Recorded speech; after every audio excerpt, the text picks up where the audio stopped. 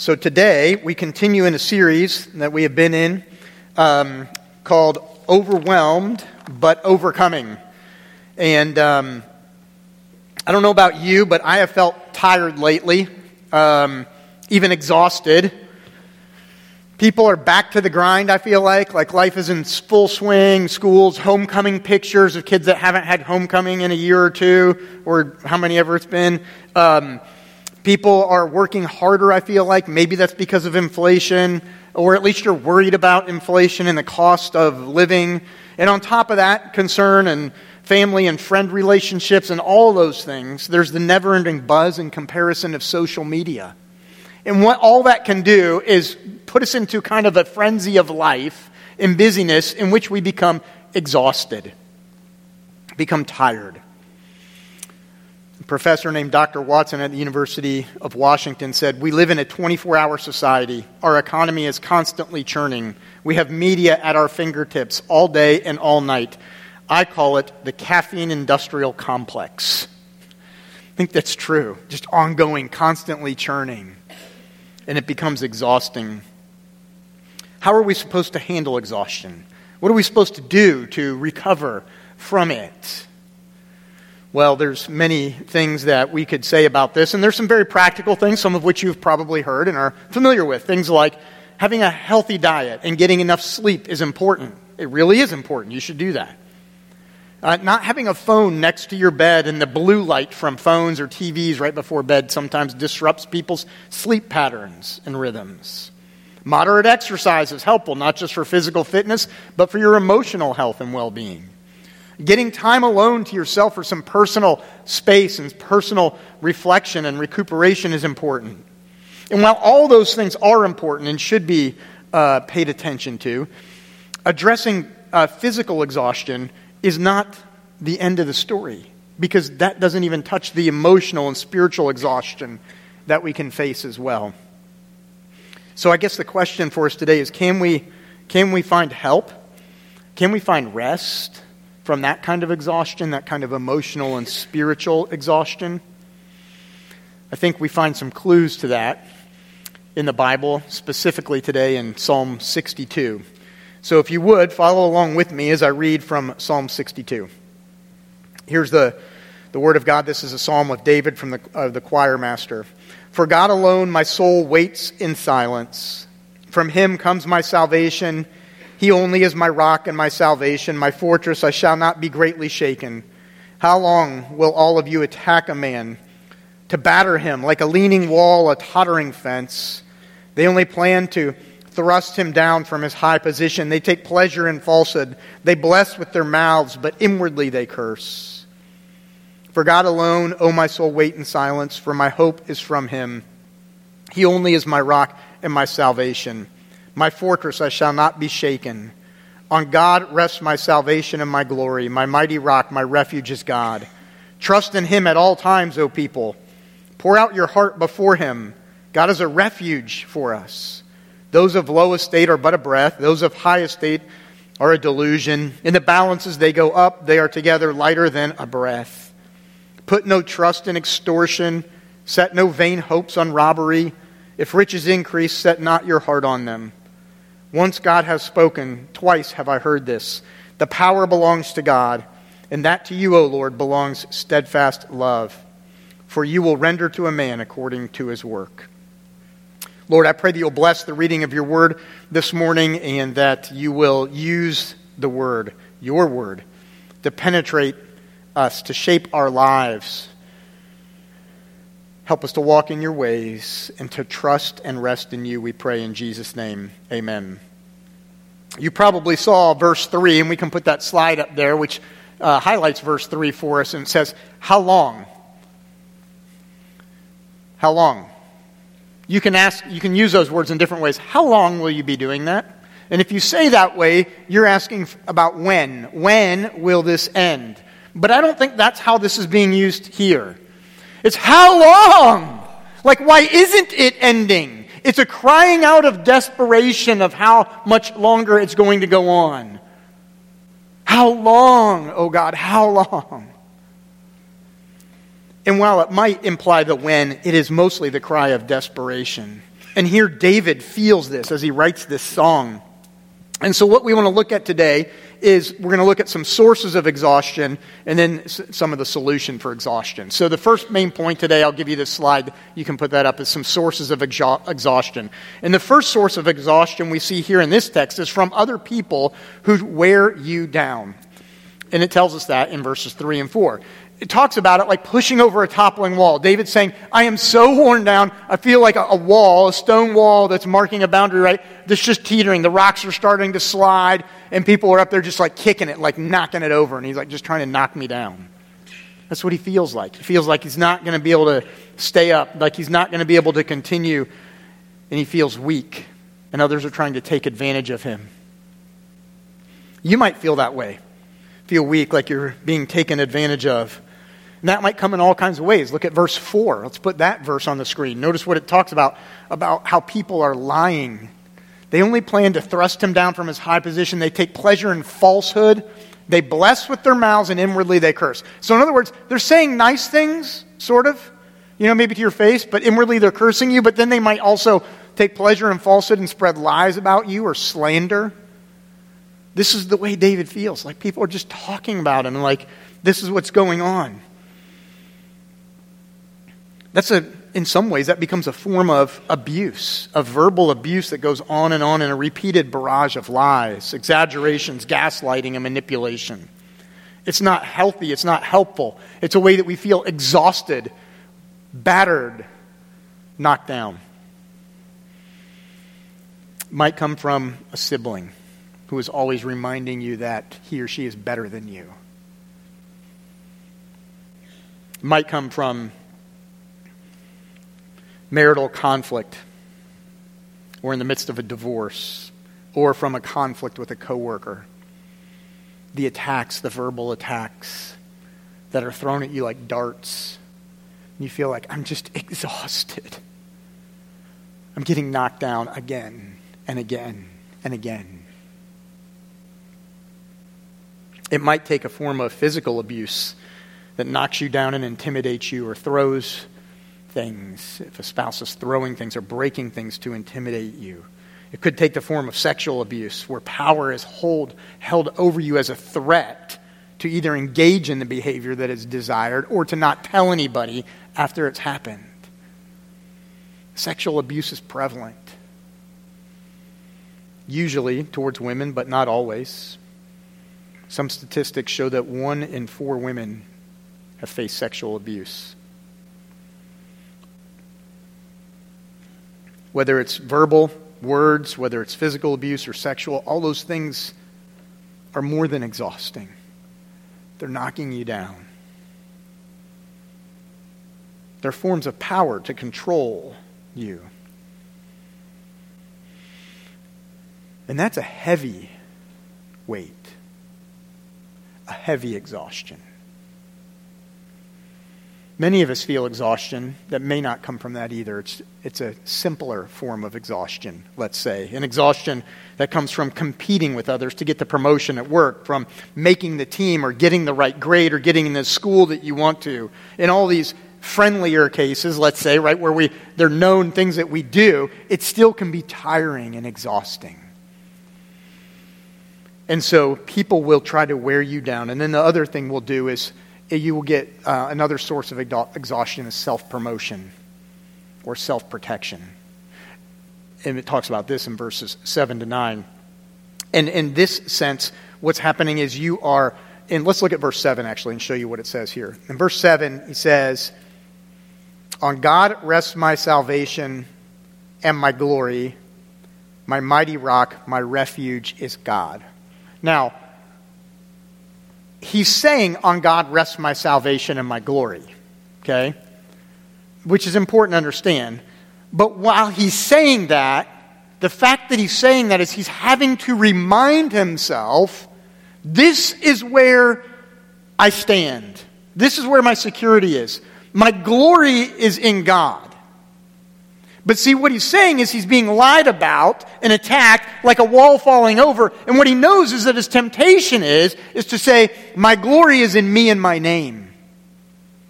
And so one of the things that can be happening that we can do is we promote ourselves and our name to try to make ourselves feel good, to promote our own glory. And what he's saying is, no, my glory is in God. But see, the temptation is to glory in yourself. And so you will get exhausted from self-promotion, glorying in your name.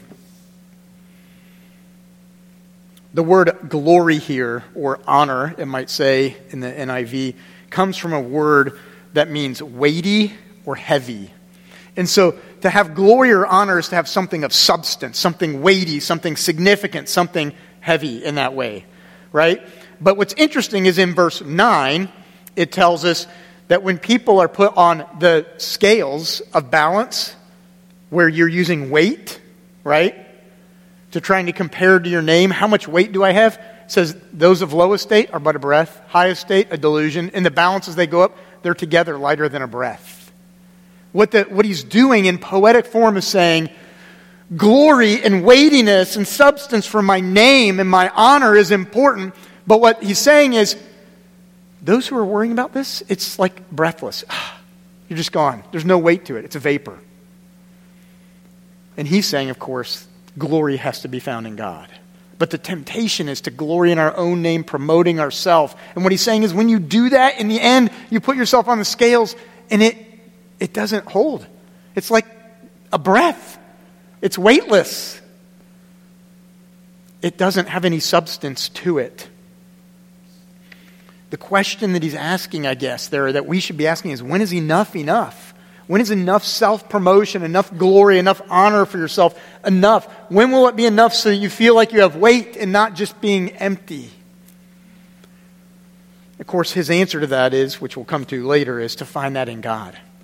What does this look like in life? This is an old movie now, a movie called Chariots of Fire. It was about a British track team in the 1924 Olympics. And Eric Liddell was a Scotsman running, known as the Flying Scotsman. His specialty was the 100-meter. And his main competitor in it was an Englishman, Harold Abrams. And they were competitors going after that 100-meter title. And in these Olympics, they put the race for the 100 meters on a Sunday. And Eric Liddell was convicted that he should not compete on a Sunday. And he's like, I'm not going to do that. I'm not going to run. So what he does instead is enters the 400, which he hadn't trained for, and wins the gold medal, leaving Harold Abrams to run the 100 without his main competitor. And Abrams is in the training room before, like with his trainers massaging his legs and everything, getting ready to run. And he's talking, reflecting to his trainer, and he says these words. He says, I'm always in pursuit, yet I don't know what I'm chasing. I've labored for all this, and for what?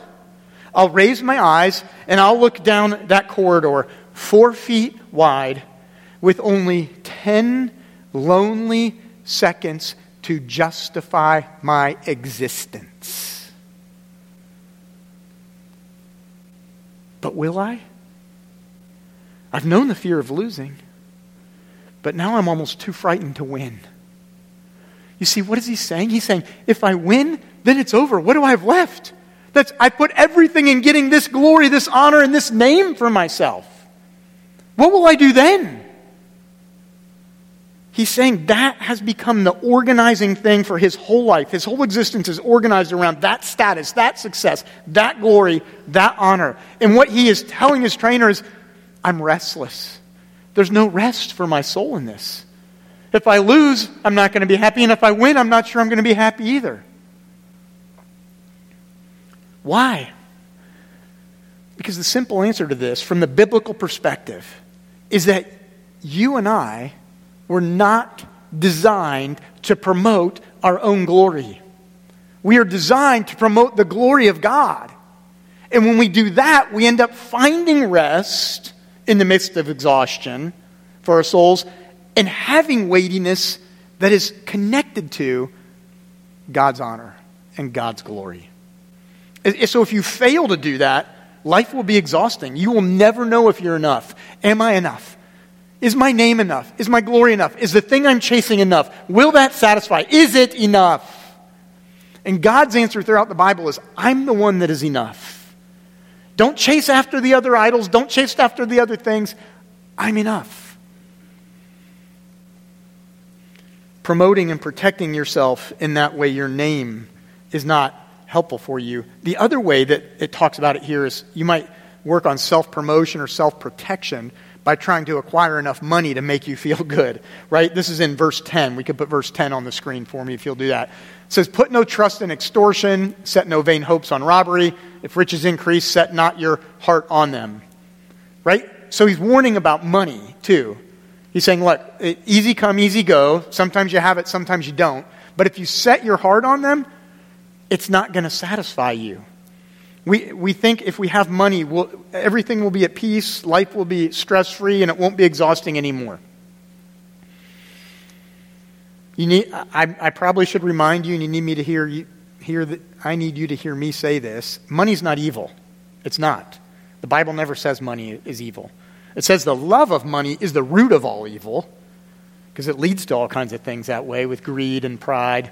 Money's not evil. It's simply something we need in order to exist. It's our bartering system using currency, right, in order to acquire goods and services that we need to go on and carry life. It's not a bad thing. But if it becomes the thing you need in life, and it becomes attacked or insecure, what will it do? Will you become a teetering wall that'll fall over and I don't know what I'm going to do now. I have no hope. I'm exhausted. Because you've identified yourself in the money, not in God.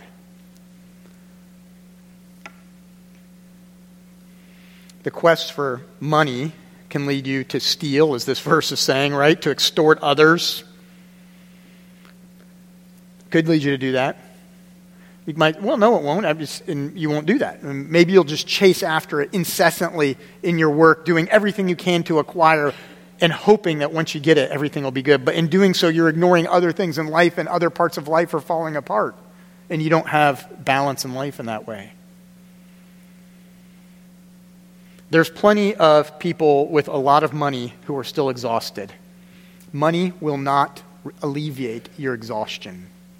Because exhaustion isn't simply about pace, it's also about emotional health and spiritual health.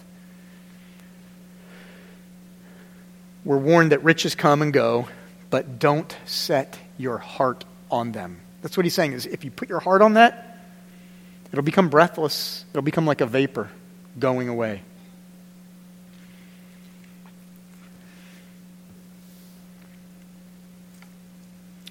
You and I,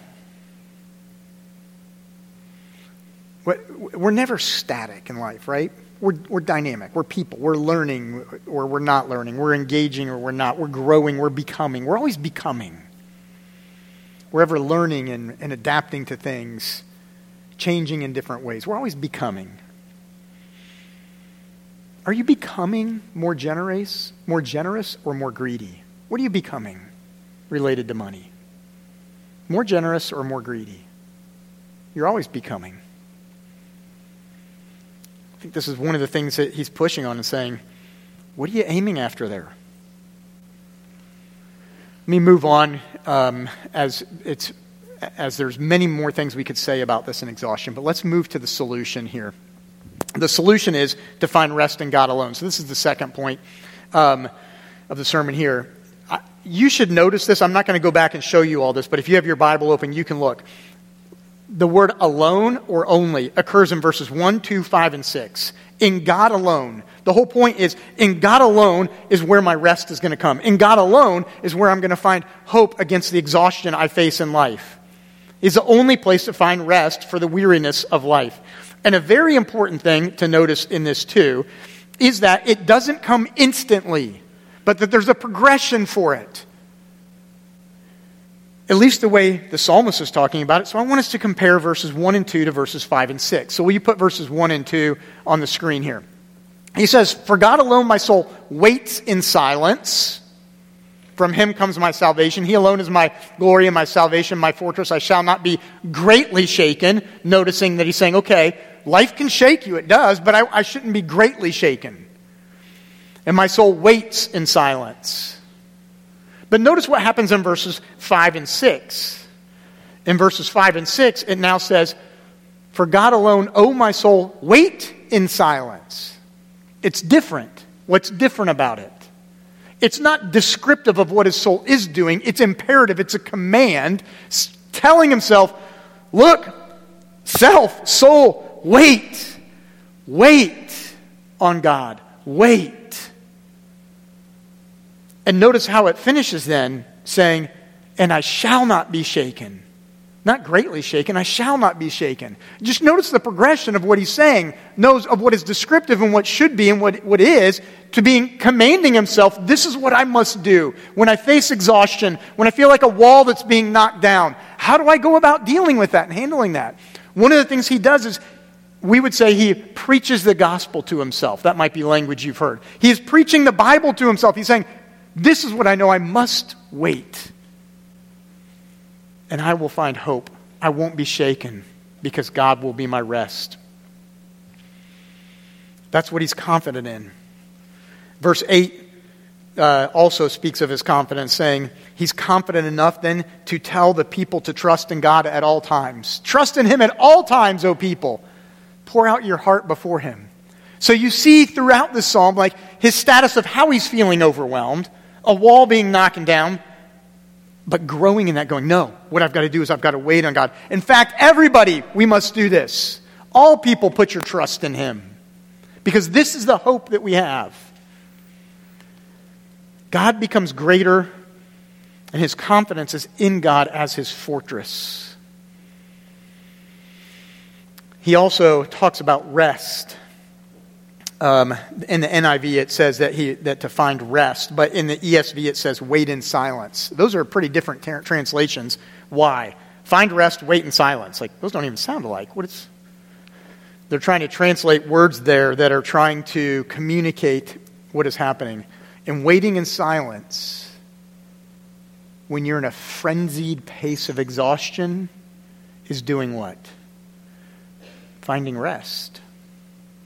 To slow down, to say, okay, this is not what is going to be exhausting to me. I will find rest by waiting in silence on God. And so what he's doing is he is waiting in silence. You may think, but I don't know. I don't want to wait in silence and be quiet. Well, that's not exactly what is happening either, right? Because he just told everybody to trust in God, and he cries out to God. In verse 8 it says that, right? Isn't that what his command is? Trust in him at all times, O people. Pour out your heart before him. Tell him what's going on. Cry out to him.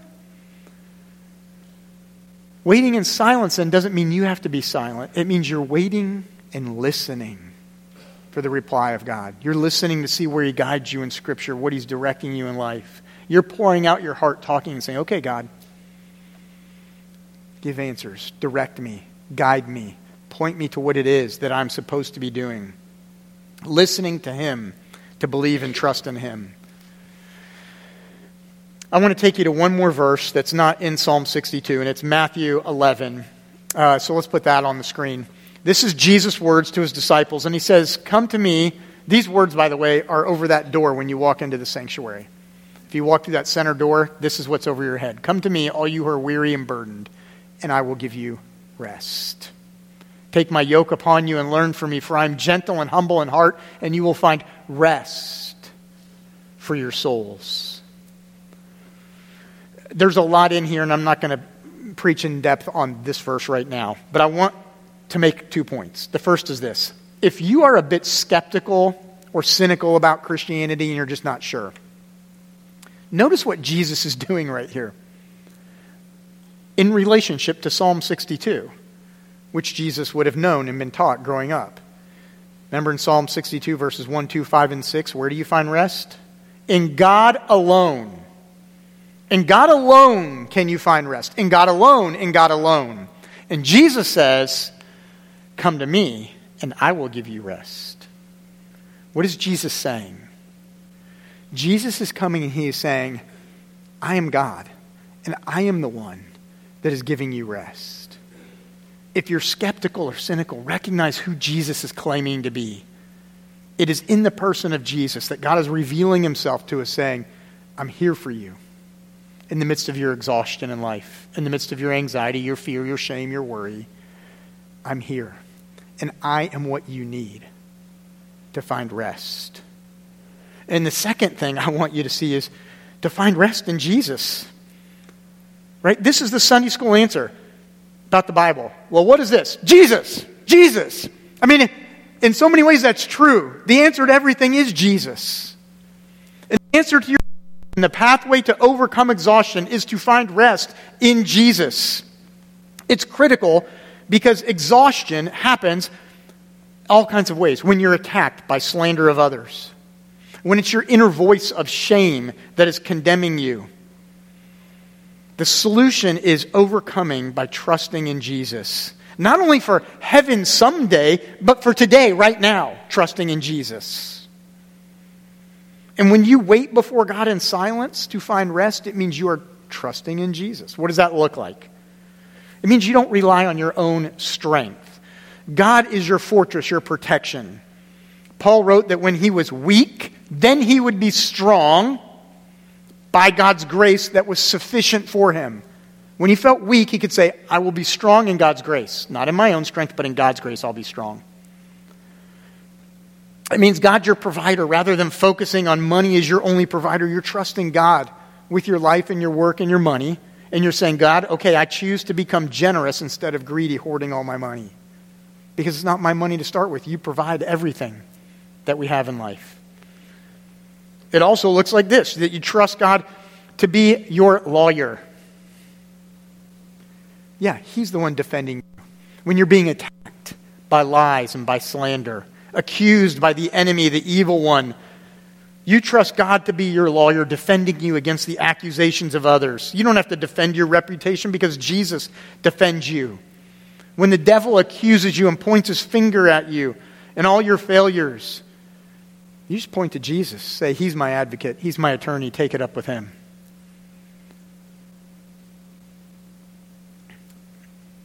Martin Luther, who was the Protestant reformer, that's what he did when the devil accused him. When he was accused and feeling burdened in life, he wrote this. If you tell me, speaking of the devil, if you tell me that I'm a poor sinner, I, on the one hand, can tell you that Christ dies for sinners and is their intercessor. To him I direct you. You may accuse and condemn him, but let me rest in peace. For on his shoulders, not on mine, lie all my sins and the sins of the world. You see, Christian, exhaustion is going to happen. The question is, where are you going to find rest? And what the psalmist is telling you, what Jesus is telling you, is the only place you're really going to find that rest is when you turn your eyes to Jesus and you look upon him. That's where you're going to find that rest. Trust in him, not just for heaven someday, but today, now, for daily life. Let's pray. Jesus, I pray that you will help us to be people who can trust in you, who will trust in you. Spirit of God, work in us, empower us to believe, to give us hope in the face of exhaustion, to find rest for our weary souls. And so, Lord, would you do that in the midst of all the things we face in life? We ask in your name, amen.